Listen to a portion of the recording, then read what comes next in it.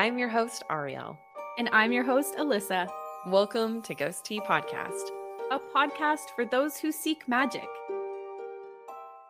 Hello, everyone. Welcome back to Ghost Tea Podcast. I'm your host, Ariel Willow, and it is going to be a solo episode today with just me. Alyssa had some scheduling conflicts that came up last minute that just made it really hard for us to find a time to record together. So it is just me hosting today, but hopefully they will be able to join me when we're going into November and December and onwards. And as always, before we get into it, I just want to mention that these are my own personal opinions, and I just want to share what I found with my personal path with others. So just be aware of that as we get into this. I'm definitely not saying that this is the only way that things work or the only kind of experiences people will have. So I just want to make that clear. And if you haven't checked out the Ghost Tea merch, I highly recommend you do. Alyssa and I both have matching hoodies that we are definitely enjoying for this cooler weather that we've been having. So if you need some cooler weather gear that you can sport around that has Ghosty on it, because he's adorable, let's be honest, go ahead and check out the link in the description below, or you can go to ghostteapodcast.com and click merch up at the top of the screen. All right, so with that said, let's go ahead and get into it. Alyssa and I did have a topic that we were going to talk about this month. I am going to reserve that topic for when we're together again, just because I really would like to have them with me on that episode. But we do have a buttload of questions that you all have sent to us over the years, and also just recently when I posted on my Instagram stories and TikTok stories of, doing the episode alone today and anything that you might want me to talk about or discuss. So we're going to go over those today. One of the questions that someone had that they sent in actually a couple years ago that we just haven't gotten around to answering was, do higher energetic beings choose to endure forms of suffering in order to learn lessons like human souls do? And that was, I believe, from Giovanna. And then they also have another question that we will get to as well. When it comes to angels and star beings and infernals and, gods and goddesses and deities and things like that, what people would commonly refer to as quote unquote higher energetic beings, or, beings that are on a different level than we are when it comes to consciousness, I would think, is the best way to describe that. I don't really know for sure whether or not that would be something that they would feel as though they had to endure. Actually, you know what? I'll just ask Frega because she's here. Frega, when they're, in your experience, I suppose, as a goddess, do you feel like you have to experience forms of suffering in order to learn lessons the same way that humans do? Okay, so she did say no, that most of the time the experiences that are portrayed in mythology and things like that. So let's take into account, Lucifer's story, or the gods within Norse mythology, Loki and Odin and things like that. Or when we look at the stories within Greek mythology, Zeus and Hera and things of that nature, when we're taking that into account, she said that there has to be an understanding that a lot of it is allegorical, in the sense that what they experienced isn't always necessarily by the book as far as it's told. It's more of a way for them to get a message across almost in a more metaphoric way, if that makes sense. So rather than saying, you need to do the dishes to a kid that needs to do the dishes, you tell them a story about how, a kid didn't do the dishes and then he learned a lesson from it, right? Or he didn't follow through with something and then he learned a lesson from it, to kind of build this understanding in that person's head of understanding that you need to follow through with things and not necessarily being super straightforward, like you need to do this. Are any of the stories that are within mythology more literal rather than allegorical? She said some, but not all. Okay, so another question that I had was, one of the theories that I have is that, which obviously, like, this could be me, just creating this total UPG. So I do want to make this clear. Like, this is just me having conversations with Frigga. So like, keep in mind that this is UPG, which is unverified personal gnosis.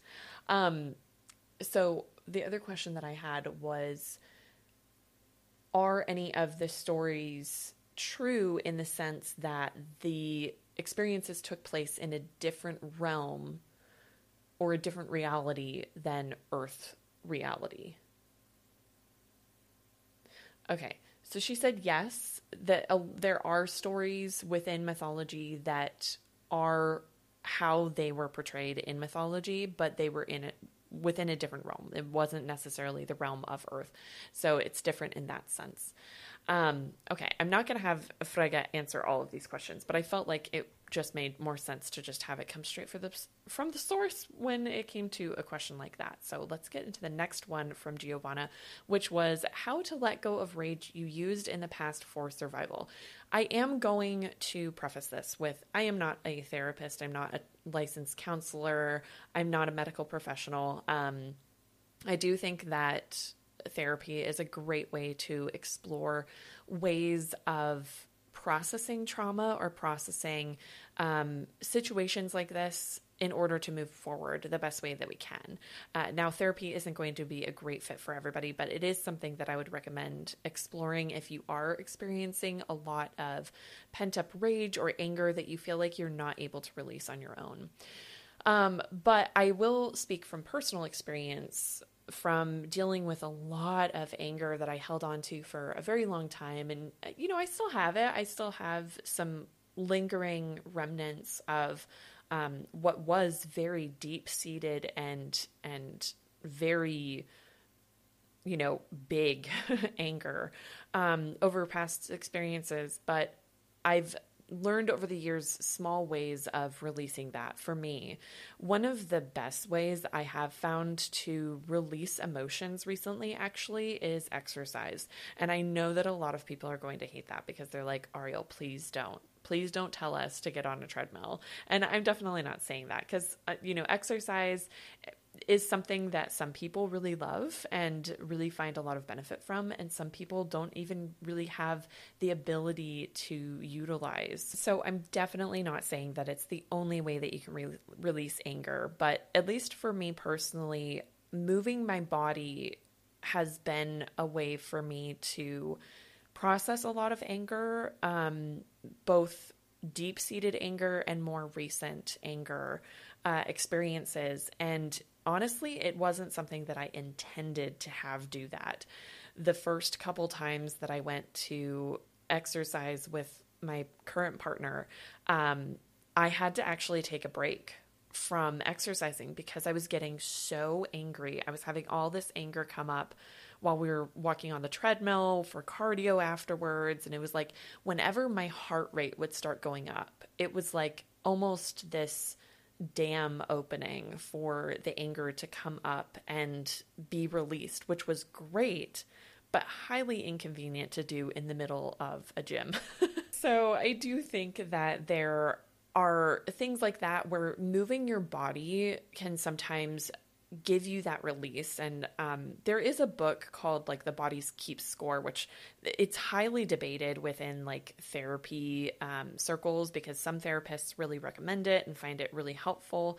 And some people say that it's changed their lives, and other people find that book highly problematic. So I haven't read it myself. I can't give my personal experience or personal thoughts on it, but I can say from personal experience that I do believe that to be true, in the sense that I really do feel that our body can hold on to stress and hold on to anger and hold on to grief in places that sometimes we don't access until we're moving our body in a certain way. So I know that, those of you who are TikTok users, you've probably seen some videos come up on your For You page or, while searching or something, where it's people talking about like release points in the body for trauma or, pent up stuff. And one of the areas for that is in the hips, like in the inner hips. And I remember being like, oh, this is great. I'm going to try this, and doing some stretches that specifically targeted those areas and kind of moving it. And then another area was like right by the shoulder, I think.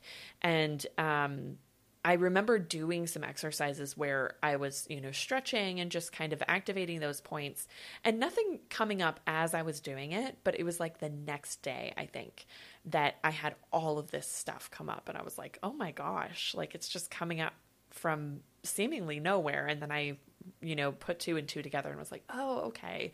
And I do find that when I'm doing leg day at the gym, that also really has been activating a lot of anger and or sadness for me.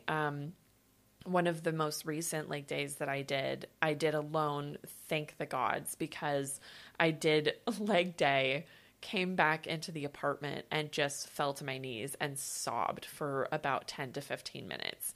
And so I do think that physical movement, even if it's small and seemingly silly, can really be an amazing way to release things that we have pent up in our bodies.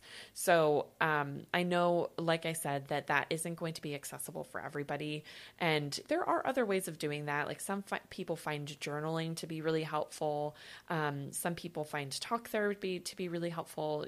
There's also like rec rooms where you can go in and wear protective gear and, smash a bunch of shit. There's a bunch of stuff like that you can utilize if you find that exercising isn't your thing or isn't something that you have access to due to, disability or injury or physical limitations. So there are options for people who don't have access to that. But I do find, for me personally, that has been really, really helpful for releasing that kind of stuff. But also in releasing that, you also have to have tools at your disposal or have ways that you process it, because releasing it and letting go of it is one thing, but now you're holding it, right? Because when you're wearing something, right? Like, let's see this past anger or this past frustration or sadness or grief as a coat that we're wearing, right? And eventually you're like, okay, I'm ready to let this go. I'm ready to take this off. You have to know how to carry it in a way where you're able to process it. So if you take it off, it needs to go somewhere. And so when I think of anger coming up, I don't think of it coming up and me tossing it away from myself, but more so almost having it come up as like one of those puzzle boxes. Like when it comes up, it's almost like I'm being handed a puzzle box and I'm able to sit with it and kind of play with it like a Rubik's Cube to try to solve how to open it. And that's how I approach anger and sadness now, instead of having it something where it feels like it's something that's given to me that's heavy and awkward and I don't know what to do with it. I explore it. And sometimes that can be really helpful in processing it as well. Another question that was sent in was, when we pass, will we be able to meet famous people on the other side, how they were in our lifetime? Obviously, they're going to reincarnate, but can I meet like Princess Diana as she was when I was alive? And will I still have the desire to meet these certain people?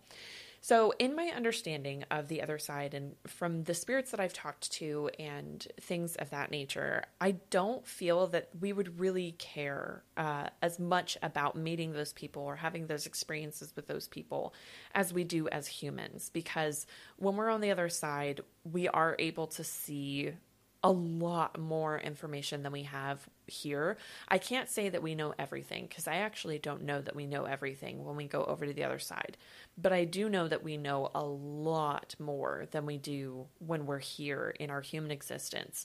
And so I do think that there is a level of how much we would really be concerned with that, or really be interested in really knowing about that kind of stuff. I think for spirits, it's not as important for them to really understand what happened to that person that wasn't them, or experience that person. Not to say that they wouldn't be interested in at all, but just that it might not be as much of a priority as it is for us as humans, or be as interesting. Like it might just be like, oh, you know, can we go to the grocery store? Of course we can. Do we want to? Not necessarily, you know, like that's what it makes me think of. And another question that someone had, which is kind of along those same lines and from the same person, Jess, was would we have all of the answers? Like, would we know who shot JFK? Would we just have all of the information that we do? Or would we have access to it somehow? I do think that we would have access to it somehow. But again, I don't know for sure that as spirits that we would have a lot of interest in understanding or getting that information. Because as spirits, we kind of understand why we're there, what happened, things of that nature. And it just doesn't really, probably not going to be as interesting as it is for us in the human realm as it would be for us in the spirit realm. Okay, so getting to some of the newer questions. One of the questions that someone sent in on my Instagram stories was about haunted dolls. So haunted dolls is a concept that dolls hold the spirits of people who have passed or can be haunted, similar to places or things like that, which I will be honest, I'm not closed off completely to the idea that haunted dolls can be a thing. I have had people send me dolls that they believe were haunted and things of that nature. And, you know, of course, a lot of us know about the haunted doll Annabelle and Robert and things like that. And when I was researching this a little bit, it looks like haunted dolls was a concept that really started becoming popular around the early 1900s and just kind of took off from there and just continued onwards. So I do think that there is some legitimacy to it in the sense that I do think that spirits can become very fond of certain things and not necessarily attach themselves, but maybe stay present around certain items or certain objects. Do I feel that they necessarily inhabit those objects? I don't know for sure. I have heard in the past, which granted, I actually don't know how accurate this information is, so I do want to mention that. But I have heard in the past that dolls were originally created as, things that the human soul could embody after they passed. So I believe it might be within certain cultures that dolls were created as a way for like a home for that spirit, essentially. And I know within at least Cornish folklore and practices, there are things considered like spirit houses, which you would have in your home where a spirit would reside, so that instead of causing havoc in your home, they could cause havoc in their little house. But typically those weren't necessarily dolls or objects like dolls. Usually it was just like a small house object or a box or something like that. And it wasn't that the soul was trapped in them, but more so just used as a way to give the spirit somewhere to inhabit, to not create so much problems in your own home. Which I do want to give reference of where I learned about the spirit houses, just so that everybody is aware in case you want to look it up yourself. It was from the book called Traditional Witchcraft, A Cornish Book of Ways by Gemma Gary. So if you're interested in that, I found that book quite interesting. There was a lot of really interesting information about Cornish witchcraft there. And so if you're interested in learning more about spirit houses in particular, there's a tiny section in that book about them. But as far as my own personal feelings on haunted dolls, I honestly feel like I can't say whether or not I believe that it is a thing or not. I would be really interested in experiencing the energy or experiencing a doll that is more notably haunted, such as Annabelle or Robert or things like that. But I feel like I haven't had enough experiences on a personal level to say whether or not I'm, pro like that being a thing or not a believer in it. There was someone who asked about the astral realm, but they didn't specify what they wanted to know. But for those who are curious to know what the astral realm is, basically the astral realm is just the space kind of in between the spirit realm and our realm. The astral realm is essentially the place where your spirit self explores. So when people say they astral travel or things of that nature, it's usually them talking about them utilizing an ability to like separate their consciousness from their physical body and be able to travel with it to other spaces. So when I am meditating, and Alyssa and I talked about this in an episode, I can't honestly remember which episode it was, forgive me, but we did talk about how when you're meditating, you can have very present experiences in the sense that it helps to ground you in the present moment. But astral travel is almost more visceral. It's more visceral in the sense that when you're astral traveling somewhere, you're probably going to be experiencing the smells in that area, the way that the ground feels or what you're wearing feels, things like that. So for example, when I astral travel to places like the infernal realm or Asgard and things like that, it's more visceral. I can smell grass. I can smell, the scent of the air. I can feel the texture of the clothes that I'm wearing. I can feel when someone touches me there, like things like that. It's very visceral, whereas when I'm meditating, it's more almost like observing rather than experiencing. So I don't know what question that person had specifically to the astral realm, but I hope that hopefully answers a little bit. Someone did ask about angelic magic or angel magic, and what I do want to mention is that I did work with angels for a very long time when I first started my practice. When I first started in my spiritual practice outside of Christianity, one of the first things that I did was start worshiping the goddess Nyx, which I don't really talk about because it was a pretty short amount of time. I would say like maybe around 6 months to almost a year. And it was fairly casual. I didn't really know what I was doing.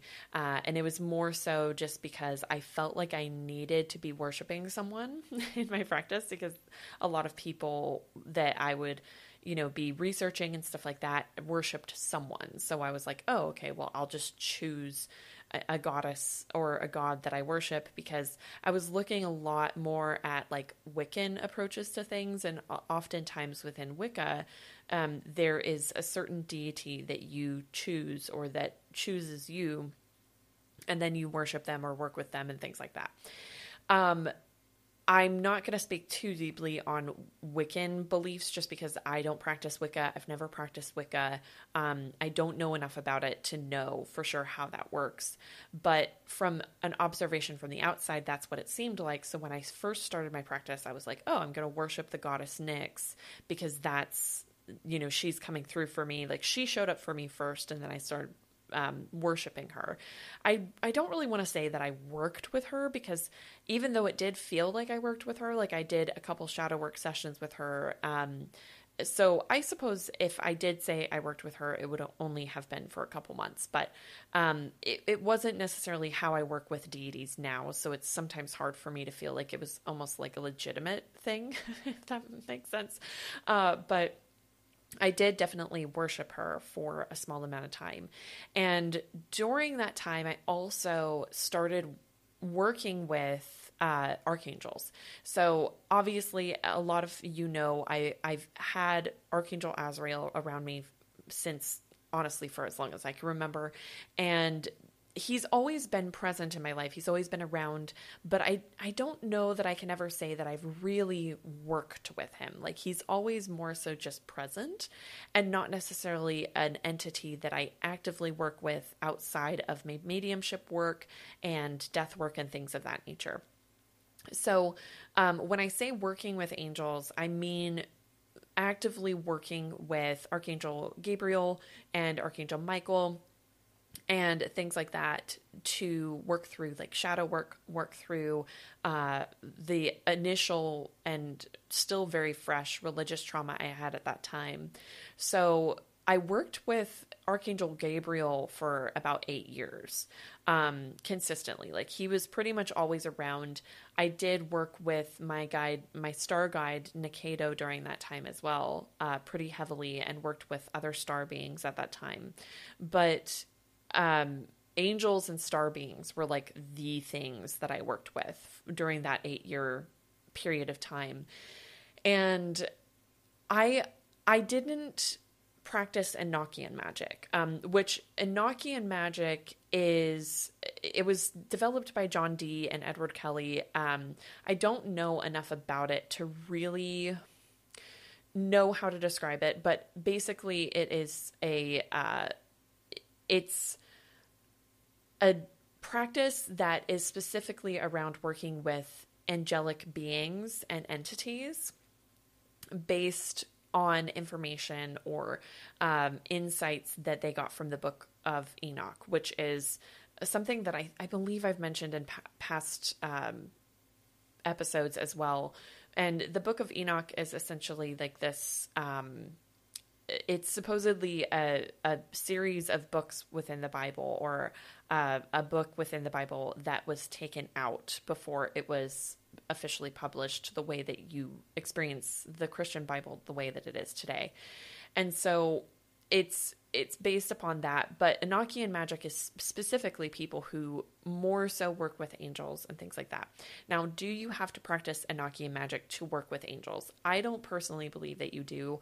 I think you can work with angels, or my personal belief is that you can work with angels the same way that you work with any other deity or entity or things like that. The way that angels, at least in my experience, have approached working with me is very different than the way that other deities approach me when they work with me, though. As in, they're not really ones to ask for offerings or anything like that. They'll come in when you call and they'll be there to assist you, but they've never really asked for offerings, and when I try to give them offerings, they're just like, this is weird.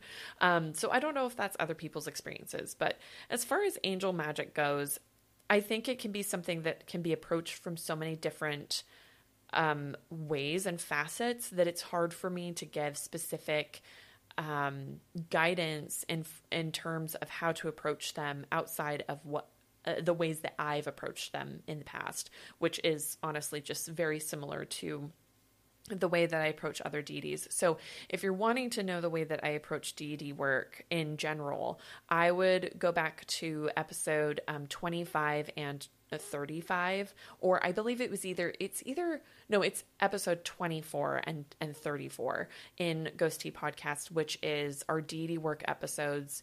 And those episodes we do talk and mention about talking and working with angels and things of that nature, and how to navigate that in that way, in the way that we know to approach it. But Enochian magic is also something that can be explored. I can't honestly say whether or not I know that it is a closed practice or not. If it is, I'm unaware of it, so I just want to make that clear. Definitely do your research.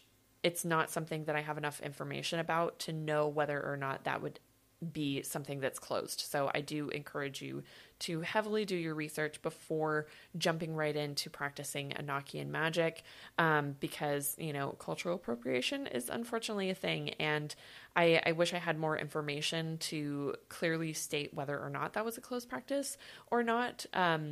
Due to the fact that I don't know, I would say don't practice it until you know more information about it.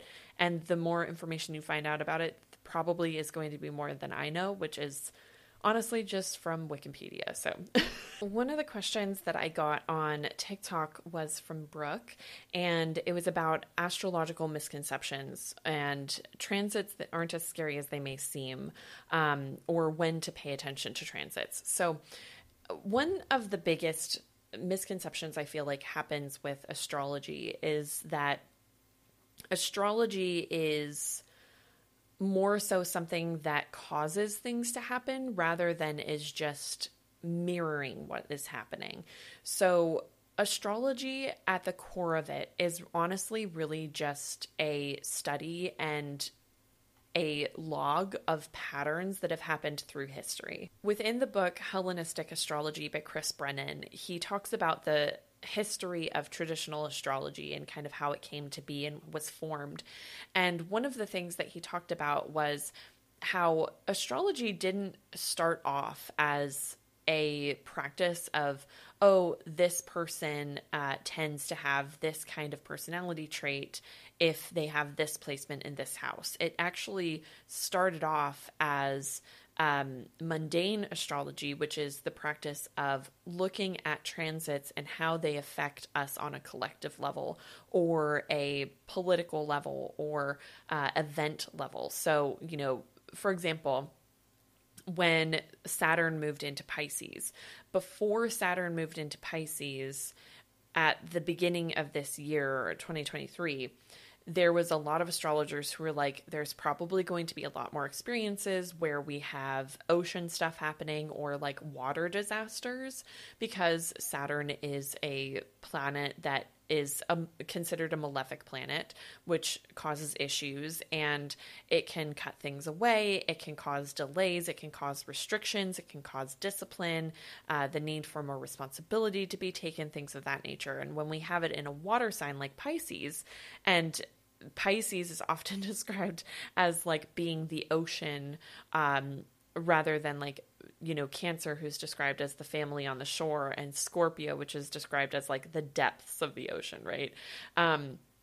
So Pisces being representative of the ocean and its expansiveness, they were like, we're probably going to see a lot more natural disasters when it comes to water or restrictions around water, people having trouble getting water, and disasters related to water incidents. And Saturn moved into Pisces on March 7th of 2023. And then in June, we had that Ocean Gate situation where there was that submarine that was going down to the Titanic and is said to have imploded and things of that nature. So we have seen a lot of things playing out that way, but that's how astrology started in terms of the traditional way of astrology. And then it later started to be that they started noticing patterns within certain times that people were born around the year and having similar, placements and personalities based on certain placements. So personal astrology and using it in the terms of like natal astrology, right? Looking at someone's personality and life situations in that way, it was less used at the beginning than it is now. So originally, they were using it as ways to kind of predict what would be happening to the emperor or the empire or, people who were in political positions of like, hey, we've noticed that there's a lot of assassinations when this transit happens, when there's an eclipse or when there's this certain planet in the sky at this time and things of that nature. So it was used more for mundane reasons rather than natal reasons. But I think going back to the misconception is that a lot of people feel like, oh, well, when the moon is in this sign, it causes these things to happen. But really what astrology is it tends to be a mirror of what's happening. Many astrologers that you can talk to, which not all of astrologers have this perception of astrology and this belief of astrology, but a lot of astrologers will say like the planets in certain signs or the planets doing certain things won't cause something to happen, but they'll mirror what's happening. So, obviously we know that the moon influences the tides. We're made up of a lot of water, so it's not unheard of that, full moons can cause people to act certain ways or exhibit certain behaviors. But in astrology, it's not necessarily that if you have this placement, that means this definitely. It just is more approached in the sense that it tends to be this, right? Astrology tends to mirror this. And the fact of the matter is that it's just uncannily accurate sometimes. Like, for example, I was talking to Alyssa the other day about perfection years, and within traditional astrology, there is a concept called a profection year. And what that is that everybody in their natal chart has 12 houses, and the 12 houses represent different areas of your life. So the first house would represent like the physical self, and the second house would represent the things directly outside of yourself. So your possessions, the income that you earn, things of that nature. The third house would be like the way that you communicate, the way that you interact with siblings, and the way that you process information. The fourth house is like the home and what you're surrounded by in your home, your childhood. The fifth house is like creativity, things of that nature. So as we go through our lives, each year is typically represented by a house. So our first year of living is represented by the first house. You know, we're getting used to our body. We're getting used to exploring what it's like being in a physical body that is experiencing a physical existence. And then the second year is focused on, you know, materials and how we're interacting with the material goods around us. And the third year is when we start developing speech and our ways of communication, and starting to understand language and things of that nature. So as we go through life, there's different houses that are represented by different things. So when we get to houses like the 8th house and the 6th house and the 12th house, those can be very difficult houses where we experience a lot of restriction, or a lot of experiences where it's really changing the way that we perceive the world around us. We perceive life. And so a lot of people who have an 8th year perfection year, which takes place at the age of 7, 19, 31, 43, 55, and 67 and onwards, those years tend to be quite pivotal in how we approach things. I know that 19 years old was a very difficult year for me. That was a year where I really had a lot of experiences that made me, you know, kind of question how I was moving forward in my life, and really look at things that I was keeping inside unnecessarily. And even 7 years old, also a 8th year perfection year, like that was also around a time where I started having a lot of spiritual experiences, and the 8th house does represent the occult and things of that nature. So that was around a time when I started having a lot more spiritual experiences and things of that nature. So things like that can be really interesting. But as far as transits go that I think can be impactful and helpful for people to keep in mind, is you're going to want to get familiar with your own personal chart in astrology to really understand what kind of transits would be more significant for you than they would be for other people. So one of the things that I look at when I'm doing astrological readings like natal charts is I look at someone's rising sign. And the way that you can find your rising sign is if you go to a site like astro-seek.com, which honestly is my favorite site to do astrology stuff from. It's a really comprehensive site for people just getting started with astrology, or if you're interested in astrology at all. There's a lot of information on there. I'm not sponsored by them, but I really like the site. But you can go in there, you can go to the place where you would put in your horoscope information. So you can go to free horoscopes, birth and natal chart, online calculator, you put in your information.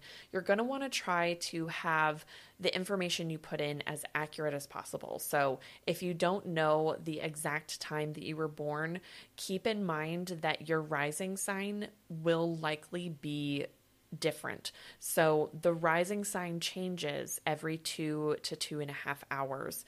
So if you were born at 5 p.m., but then you put in 7 p.m. as a birth time, you're probably going to have a different rising sign than you would if you had accurate information.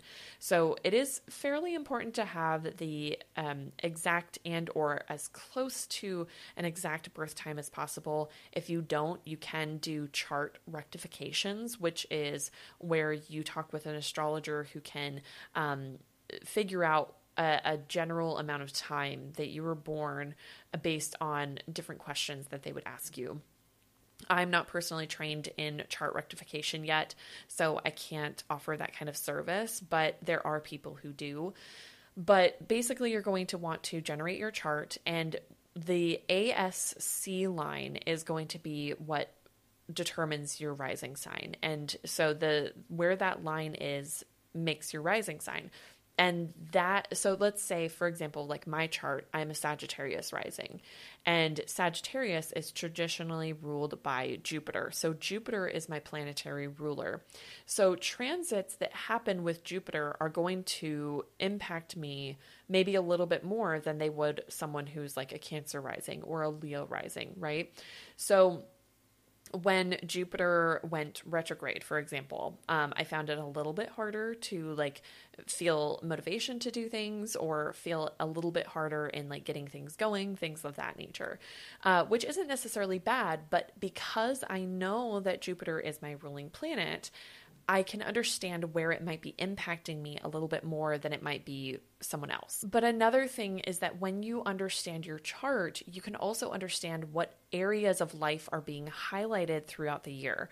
So, like I said, because I'm a Sagittarius rising, when it's Sagittarius season and the sun moves into the sign of Sagittarius, that is the sun moving into my first house. So Scorpio season tends to be a season where I hermit quite a lot, because I tend to be really in my 12th house. I have a lot of illumination from the sun in my 12th house during Scorpio season, because Scorpio is in my 12th house.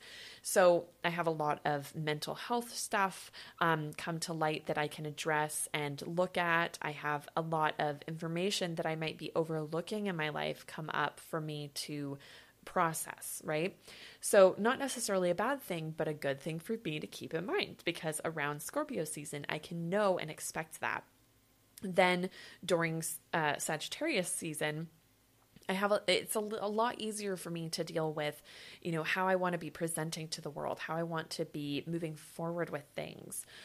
So when you understand how the houses in your chart are set up, you can understand what transits are affecting you in certain ways. If you have your 7th house in Aries, you're going to know that the nodal axis change of the North Node in Aries and the South Node in Libra is going to really, impact your connections with other people, and the contracts and the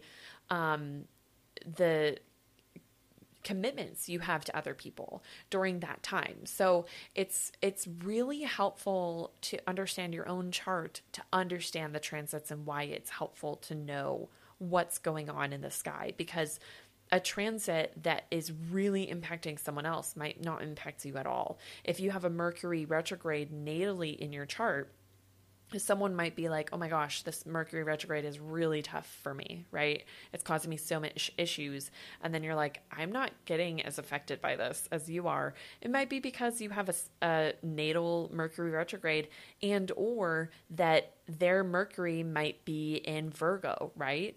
And then we're having a Mercury retrograde in Virgo, so it's extra affecting them. So things like that can help us to know why certain transits are affecting us on a certain level, or a more severe level, or a more impactful level than others, which is why it's so helpful to just understand your chart.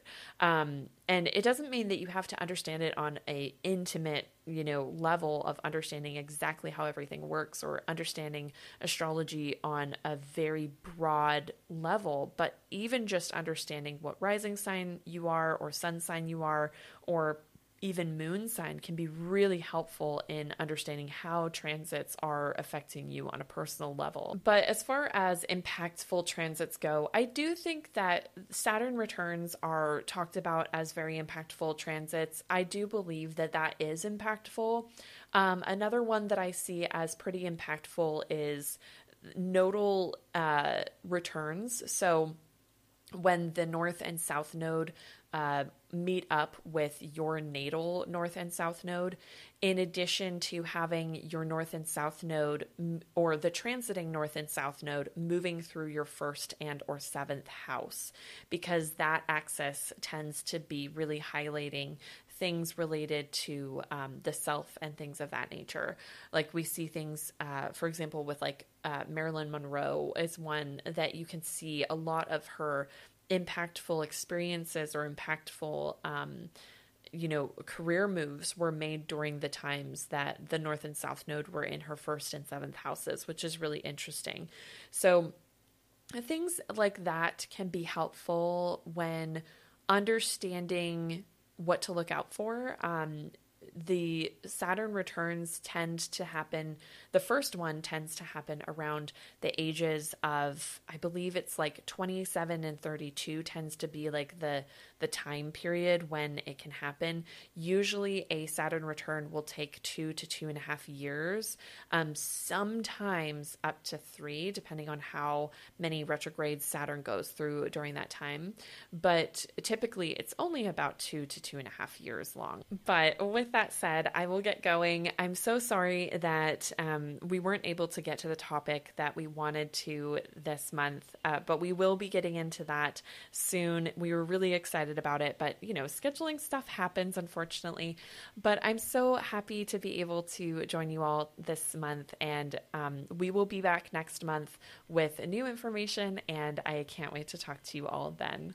All right, goodbye, ghosties. Have a good rest of your October. Are you new to witchcraft or wanting to improve your practice? Then my Patreon is for you. My name is Alyssa. I am a practitioner with over 10 years of experience, and I want to help you to take your practice to the next level. Within my Patreon, you'll find information on the history of witchcraft, the science of magic, exercises for strengthening your clair abilities, spellcrafting and how-tos, baneful magic, and so much more. Join today via patreon.com/LaRusaMystic. Let me help you unlock your magic. My name is Ariel Willow. I'm a clairvoyant medium and occultist with over a decade of experience of helping others build deeper connections with spirit and themselves and improve or reconnect to their abilities. My services cater towards abilities coaching, deity practice, astrology, and more. Visit www.arielwillow.com to find out more. It's time to step into your power.